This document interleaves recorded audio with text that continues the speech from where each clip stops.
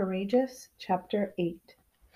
Aiden has just started moving toward a soldier in need of transport when a persistent buzzing up ahead up above causes him to glance quickly into the sky. There, in a sharp formation, are the German planes that had been off in the distance earlier in the day. Now they're getting closer, and their mission is clear. Aiden turns to Sally, but before he can utter a word, he hears his name being called out, again and again. He whips around, trying to see where the voice is coming from. When his eyes settle on the source of the voice, his mouth falls open in astonishment. It's George! George is here, and he's calling to him. Sally, look! He cries, grabbing her arm and directing her gaze. George is out there! Do you see him? Sally's eyes scan the water, and then she sees him too. We found him! Or he found us! Aiden immediately steers the boat toward George, just as George is making his way through the water toward the Margaret. And when the boat is close enough, Aiden scrambles down and into the water. George grabs him up, and for a few seconds, the two brothers embrace tightly, not saying a word. It's only when George releases him that the questions start tumbling out, one after the next. How in the world did you get here? Do Dad and Mom know? How are they? How are you? Aiden doesn't answer right away. He just stands there in the water, grinning. George is alive and standing right in front of him. His brother looks older, thinner too. His uniform is wrinkled and filthy, but he's here. He's really here. And now Aiden and Sally can bring him back to England. Mom and Dad, they do know we're here, but they didn't want me to come. And in fact, they flat out locked me in my room. Sally helped spring me, though, and now we're here, which is where we belong. Poor Mom, George says. After Trevor and all, she must be mad with worry. I know, says Aiden, and I'm truly sorry to make her unhappy, but I went to the town meeting and, oh, you should have heard them there, George, especially Mrs. McAllister. She lost both her boys, and she was so determined that she had the whole town wanting to pitch in and help. And then I got your last letter and I realized I had to come find you. And look, we did. You're very brave, says George. Then he looks over at Sally. You're the bravest two kids in all of England, maybe even all of Europe. Sally is grinning at the compliment, and Aiden feels so proud that his courageous soldier brother thinks he's been courageous too. But his mission isn't over yet. He's got to get George safely back to England.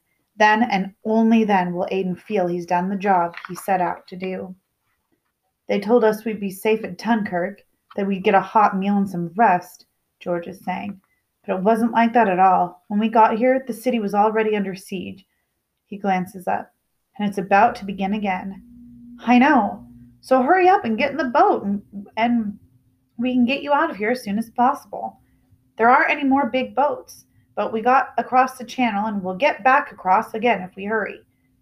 And this time he'll make sure he has a spare can of petrol before they attempt to make the crossing. Aiden, I can't leave now, George says. What do you mean? Just what I said. My unit took a serious hit. 5 men were killed straight away, and everyone else was hurt, some pretty badly. My CO and I are the only ones left standing. We've got to stay here and see this thing through. But we've come all this way here for you. We want to help you. We can't just leave you here. You are helping me, says George. Seeing you and Sally has boosted my spirits more than I can even say. But my duty is here, and my mind's made up. I couldn't leave now even if I wanted to. Aiden is crushed. Leave George here when the German planes are so close? How could he do such a thing? No, I'm not leaving without you, he says. I'm going to stay right here until you get into this boat. George smiles. A weary smile that doesn't touch the sadness Aiden can see in his eyes. You're a good, loyal brother, he says. I'm proud of you. I really am. And I want you to be proud of me too. That means I have to obey my orders and stay here. He gestures to the hordes of men waiting on the beach. Besides, it's not even my turn. How would it look to the others if I went back with you just because we're brothers? Would that be right or fair? I suppose not, Aiden says. You know it wouldn't. Yes, I'm your brother, but all those boys out there, well, they're our brothers too. We can't let them down. Not even a single one. Aiden looks at George. His expression is so serious and so resolute that Aiden knows there's no arguing. Send my love to Mom and Dad, says George. Tell them I'll write to them as soon as I can, but I've got to be going now. My lieutenant is waiting for me. George reaches out and hugs Aiden again. Aiden wishes he never had to let him go. When he finally does, he remains in the water, watching as George makes his way toward the beach. When George gets to the shore, he turns and waves, and he smiles. Even from here, Aiden can see it's one of those sad smiles, the kind that isn't about joy as much as it is about endurance. Then George begins to jog in the direction of a jeep where a soldier is waiting behind the wheel. Come on, get in, calls Sally. She's still in the boat and has seen and heard everything. Aiden climbs into the boat just as the first flashes start up. The Germans are dropping bombs now. They're still some distance off, but the sight and sound of them are terrifying. Let's take as many as we can and start heading back, Aiden says. Sally nods. If they squeeze in, they can take 4 men across. 4 hardly seems like very many, though it's better than none. But before they can pick up any of the men, the planes above begin to drop their terrifying cargo. The skin on the back of Aiden's neck prickles each time he hears the whooshing of a missile falling toward the soldiers in the water. The brilliant streaks of heat and flame shoot down, but some of them don't land on the water.